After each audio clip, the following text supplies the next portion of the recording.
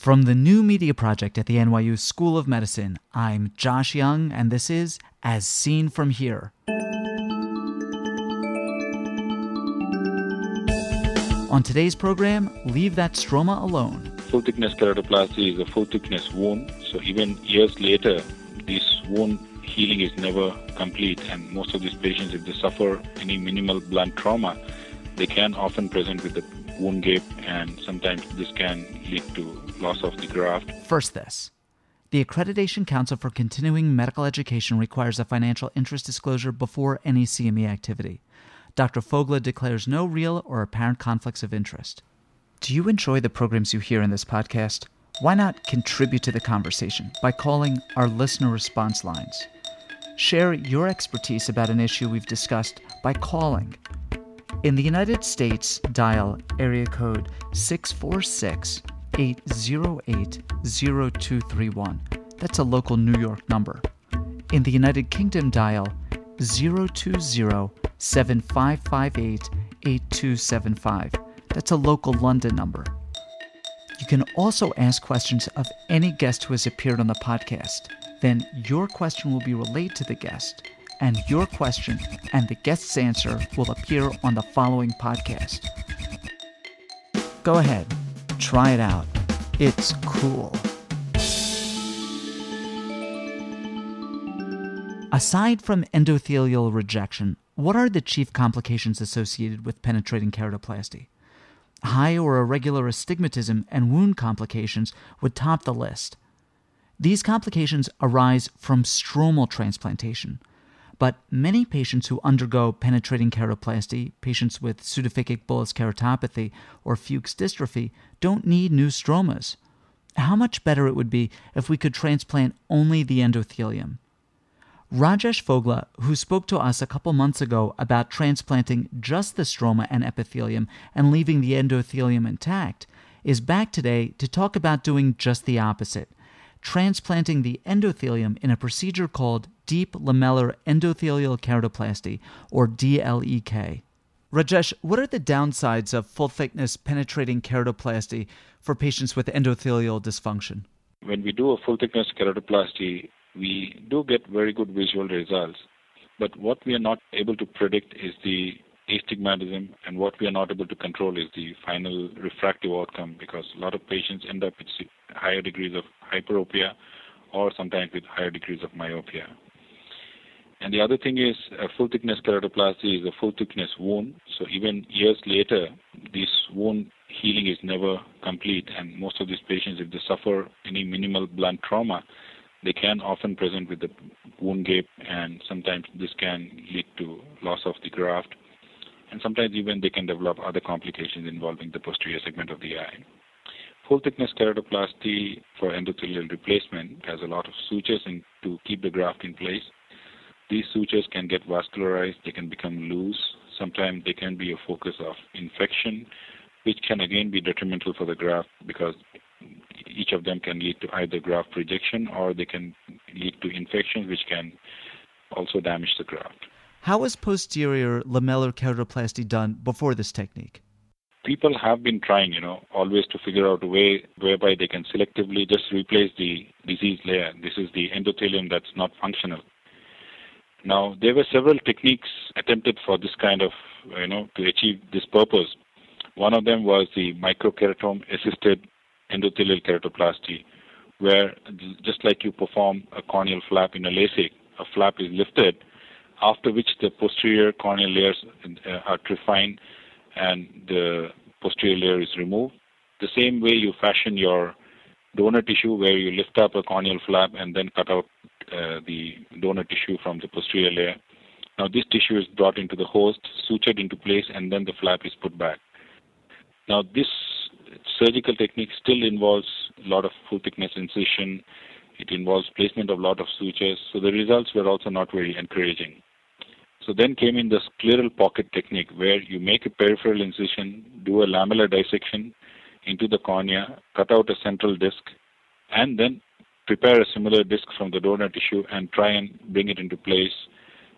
And this technique does not require the need for any kind of sutures. Now, Dr. Mellis in Netherlands, again, was a kind of He did the pioneering work in this, and he called it posterior lamellar keratoplasty.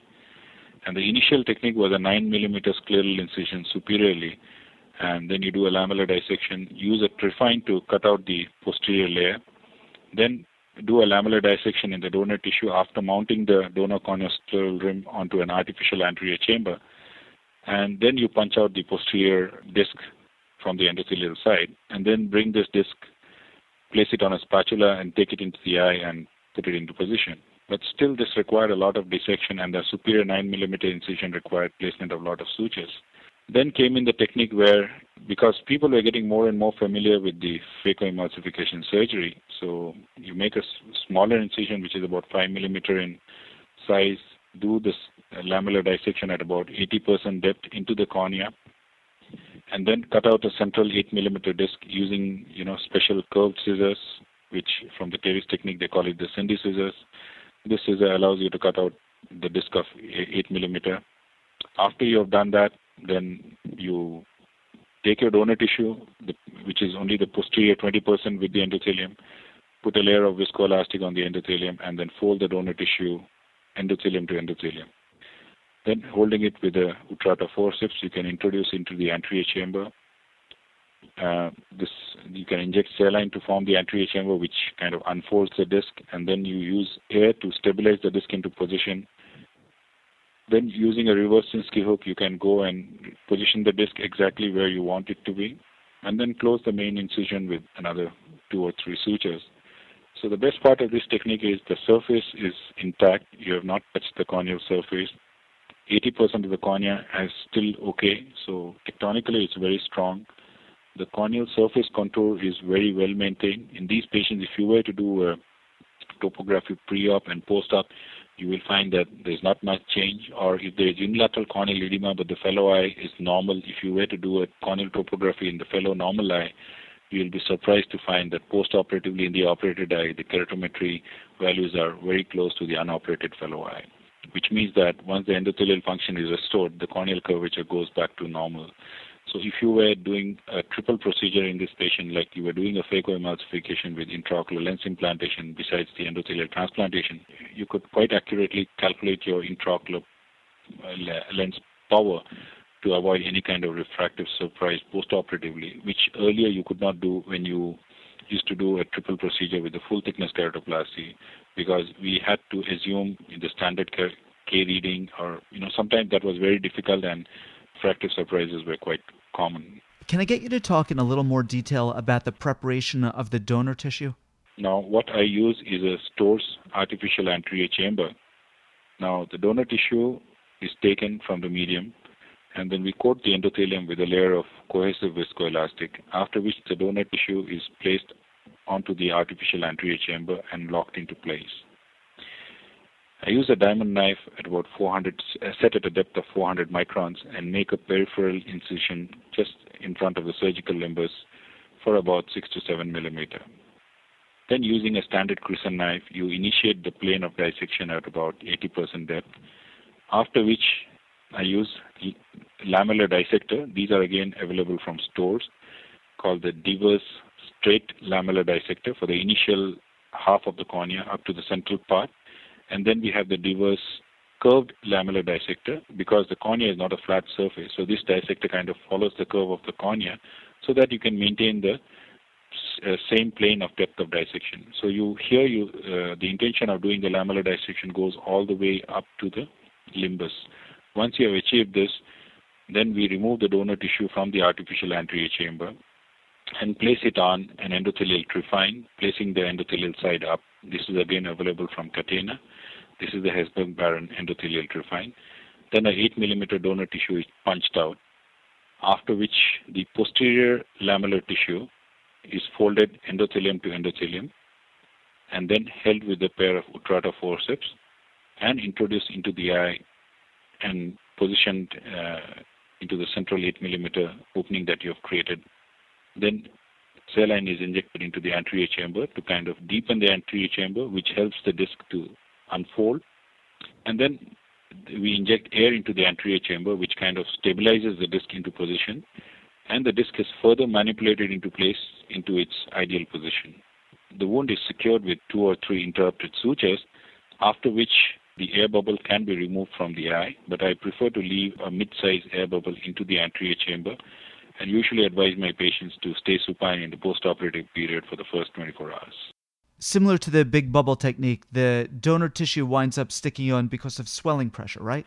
Correct. But here, the posterior layer has a little bit of stroma onto it. It's just not the decimate. And it kind of sticks onto its own. And even in the recent technique that I do, which is not mentioned in the paper, this is called decimate stripping endothelial keratoplasty, where we don't do any kind of lamellar dissection in the host. What we do is we just make 2 paracenteses, then use a reverse Sensky to go and kind of score the decimates membrane over the central 8 millimeter. Then we kind of scratch and peel off the decimates in the central 8 millimeter. A peripheral scleral incision is made and you prepare a scleral tunnel and gain access into the anterior chamber. Then your donor disc that you've prepared is just brought in and floated against, and put into position. But here, actually, we are not cutting out a posterior disc like what we did in the earlier surgery. So, again, it's the functional endothelium that kind of creates the pressure in the interface and keeps the disc into position. Now, these patients wind up with a corneal stroma that's 100% of their own native corneal stroma plus 20% of the donor's stroma, right? With the deep lamellar endothelial keratoplasty, where we are actually excising out a posterior disc, there the patient's corneal thickness varies somewhere between 470 microns to about 650 microns. But where you do the decimate stripping endothelial keratoplasty, where you're not removing any stromal tissue at all, you're just removing the decimates and you're putting in another tissue, yes, there the stromal thickness can vary between 700 to 850 microns. And even in the US, Francis Price has been doing what they call the decimate stripping automated endothelial keratoplasty, or the DSAEK. Here the main problem is that we are increasing the stromal thickness so much. We are making it about 800 to 1000 microns. My greatest concern with this technique is the endothelium able to bear the amount of stress that is required to keep this stromal thickness clear. So that is again still I have to see. I'm very new to the DSEK technique because I've done only about 3 cases till now. All the 3 cases have been doing well, but what we need to look at is the long-term outcome of these kind of patients. One of the papers where Dr. Mellis has presented his 3 years results of the posterior lamellar keratoplasty, the rate of endothelial cell loss in that series has been comparable to what you see with standard full-thickness keratoplasty. About 6 patients have completed 1-year follow-up, and their endothelial cell loss is quite similar to what we see with the full-thickness keratoplasty. In fact, in my series that we published, I think the endothelial cell loss was close to about 15 to 16% at 6 months. But most of it is primarily the intra-op loss that happens right during the surgery. Now, some of these patients, like those with long-standing Fuchs or long-standing pseudophakic bullous keratopathy, are going to have some scarring at Bowman's layer. I assume that these patients are not candidates for this sort of procedure. No. I have few patients who have had corneal edema for about 3 years, and the cornea looked pretty hazy in the beginning, and when I did the endothelial transplantation in these patients, they would clearly explain that the visual outcome was not very satisfactory. They always had the option of going back to a full-thickness corneal graft. But to my surprise, most of these patients, the cornea clears up really very well. Because if they have had only corneal edema without any other corneal infection or anything leading to corneal scarring, the corneal haze clears up very well. But one needs to be very sure that the haze is just because of prolonged edema and not because of any other etiology like a secondary corneal infection from bullous keratopathy. Can I have you describe the design of the study that you presented in this paper?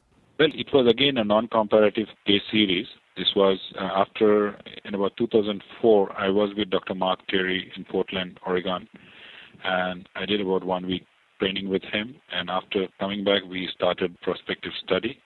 This was again approved by the Institutional Review Board, and informed consent was obtained from all patients, and clearly explaining to them the kind of recent nature of this surgery and the kind of limited follow-up that we had. But again, the benefits of this kind of nature of surgery was quite good because there were no sutures, the cornea was tectonically more strong, And most of these patients, the unaided vision was quite good. So looking at these benefits, I did not have any patient refuse the surgery who were offered this. And most of them who have had the surgery are quite happy and would prefer to have it in the fellow eye if the fellow eye was similarly affected, especially in patients with Fuchs endothelial dystrophy. In fact, one of my patients whom I had operated about 5 years back, one eye with a full thickness keratoplasty and cataract surgery and IOL implantation, when he underwent his other eye with the phaco and foldable implantation with endothelial keratoplasty, he was so happy with the fellow eye that he said, I wish I had waited for my first eye. I would have preferred to have this and not the full thickness keratoplasty. Because the field of vision also they feel is much larger. And if you could do a corneal topography, you will see that the corneal topography images only the central, 6.5 or 7 millimeter of the corneal graft when you do a full thickness keratoplasty. But when you do endothelial transplantation, you will see that the corneal topography is very uniform and it kind of images the entire cornea. So definitely the quality of vision in these patients is quite good. However, we need to look at, because when we are assessing the vision, we are assessing with full contrast Snellen's chart. But one of the papers that was presented in last year's ASFH looked at the contrast sensitivity function following this kind of endothelial keratoplasty, and the interface does affect the contrast sensitivity. So we still need to look at what we are dealing with in the long run before we really say that the endothelial transplantation is the state-of-art surgery and we don't need to perform any more full-thickness grafts. Do you know what the rejection rate is for these patients? Well, I think the rejection rate would be pretty similar because of the patients that I've done, I have not had any patients having rejection, and all the other papers that have been published, whether from Mark Terry, they have described maybe in a series of about 25, 30 patients, maybe one patient having single episode of rejection, but none of them have had any donor failure because of rejection, although few patients have had primary donor failure because of dislocation, which has to be repeatedly manipulated to kind of put it back into position. And presumably because of that, because of increased damage to the endothelial cells during repeated manipulation would have led to the donor failure. In my series of about 45 patients that I have done with the deep lamellar endothelial keratoplasty technique, I have not even had a single dislocation as of now, but the results are very encouraging, yeah. If a patient has a graft failure, either as a result of a primary graft failure or as a result of a rejection, can the procedure be repeated? It is very simple. You just need to go make a paracentesis, go into the anterior chamber, and with a reverse Sinskey hook, you can just peel off the first graft because the interface never really heals. So you can just, you can lift up an anterior flap. The posterior disc can also be just pulled down into the anterior chamber. You can prepare a new disc, take it into the anterior chamber, float it, and put it back into position. If a patient rejects one of these endothelial grafts, does it put the patient at a greater risk for a subsequent rejection of a full-thickness penetrating keratoplasty if that's performed? Yeah, I think so, that the basic pathophysiology behind rejection would remain the same because the endothelium is the part that is exposed to the aqueous humor. So the body will continue to recognize it. I think the risk of rejection would be the same as with a full-thickness keratoplasty or with the second graft. So the risk of rejection is not going to be any less, but the only thing is suture-related complications will lead to rejection would not be there with the endothelial transplantation. How hard was this technique to learn to do? Well, I think the best way to learn is to practice in the wet lab, either on animal eyes or on donor eye bank eyes. Before I started doing this surgery, I practiced a few of the lamellar dissection steps, and I was already doing the anterior lamellar surgery. So a lamellar dissection of the cornea was not too difficult for me, but for somebody who really wants to start this surgery, the procedure now is kind of fairly simple, especially with the DSAEK, where in the host you just need to make peripheral paracentesis, go with a reverse Sinskey peel of the deciments, then make a 5.5 millimeter tunnel and gain access into the anterior chamber. The donor tissue can be mounted onto an artificial anterior chamber like the one supplied by Moria, and then you can use a automated lamellar keratome to kind of shave off the anterior 300 microns of the donor tissue, and the residual tissue can then be put onto an endothelial block, and the posterior layer can just be punched out. The disc can be folded, and introduced into the anterior chamber and floated into place. So I think with the introduction of this automated lamellar technique, even in the US, there have been quite a number of surgeons who have now started doing it. And from what I gather recently, there are a lot of eye banks who are giving you pre-processed lamellar tissues for this kind of surgery. And now people are talking about using femtosecond laser to achieve the lamellar dissection, which should be even more precise, but only time will tell how things proceed and what we deal with it in the future. Rajesh, do you perform this sort of surgery exclusively for patients with endothelial dysfunction as a result of Fuchs or pseudophakic bullous keratopathy? I have basically done the endothelial surgery for patients with Fuchs endothelial dystrophy. I have done with pseudophakic bullous keratopathy and aphakic bullous keratopathy. Very recently, I operated on a patient with anterior chamber cleavage syndrome who has had 4 anti-glaucoma surgeries, and the cornea had decompensated following that. So therein we did an endothelial transplantation combined with the phacoemulsification and intraocular lens implantation. And there's another paper of mine that is being submitted to the journal that's one of my posters in the ASCRS that's on DLEK surgery in a patient with ICE syndrome. Because in ICE syndrome, as we know, it's the endothelium that's abnormal, which undergoes fibrous metaplasia, and then it kind of proliferates and covers the trabecular meshwork and comes onto the iris, giving rise to all the abnormalities. So this patient had decreased vision and early cataract, so we did a phacoemulsification with foldable intraocular lens implantation. And along with that, we did an endothelial transplantation. Now this patient has completed 14 months follow-up. Cell counts are very good. Her pressures are under control and seems to be doing well. Since we have replaced the abnormal endothelium with healthy endothelium, I presume that this would stop the ICE syndrome from progressing. Do you ever do penetrating keratoplasty for patients with endothelial dysfunction?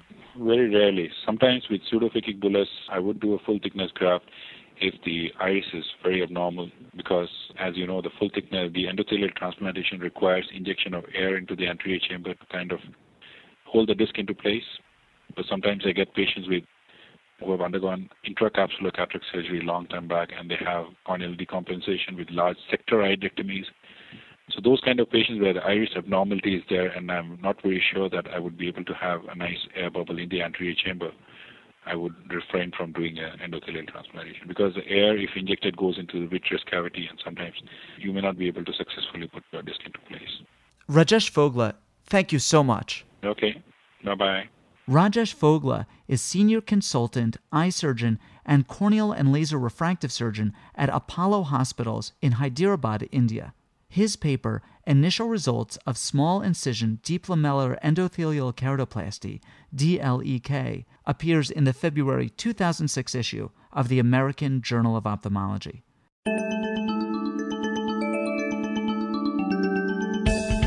Ask questions of Dr. Fogla or any of our previous guests, or make a comment about any of the topics we've discussed. These interviews are meant to be the start of a conversation in which you participate. Call our listener response lines. In the United States, dial area code 646-808-0231. In the United Kingdom, dial 020-7558-8275 or Skype JYoungMD. Those numbers can be found on our website, asseenfromhere.com. As Seen From Here is a production of the New Media Project of the NYU School of Medicine and is edited by Joe Fry. Be a part of the next podcast. I'm Josh Young.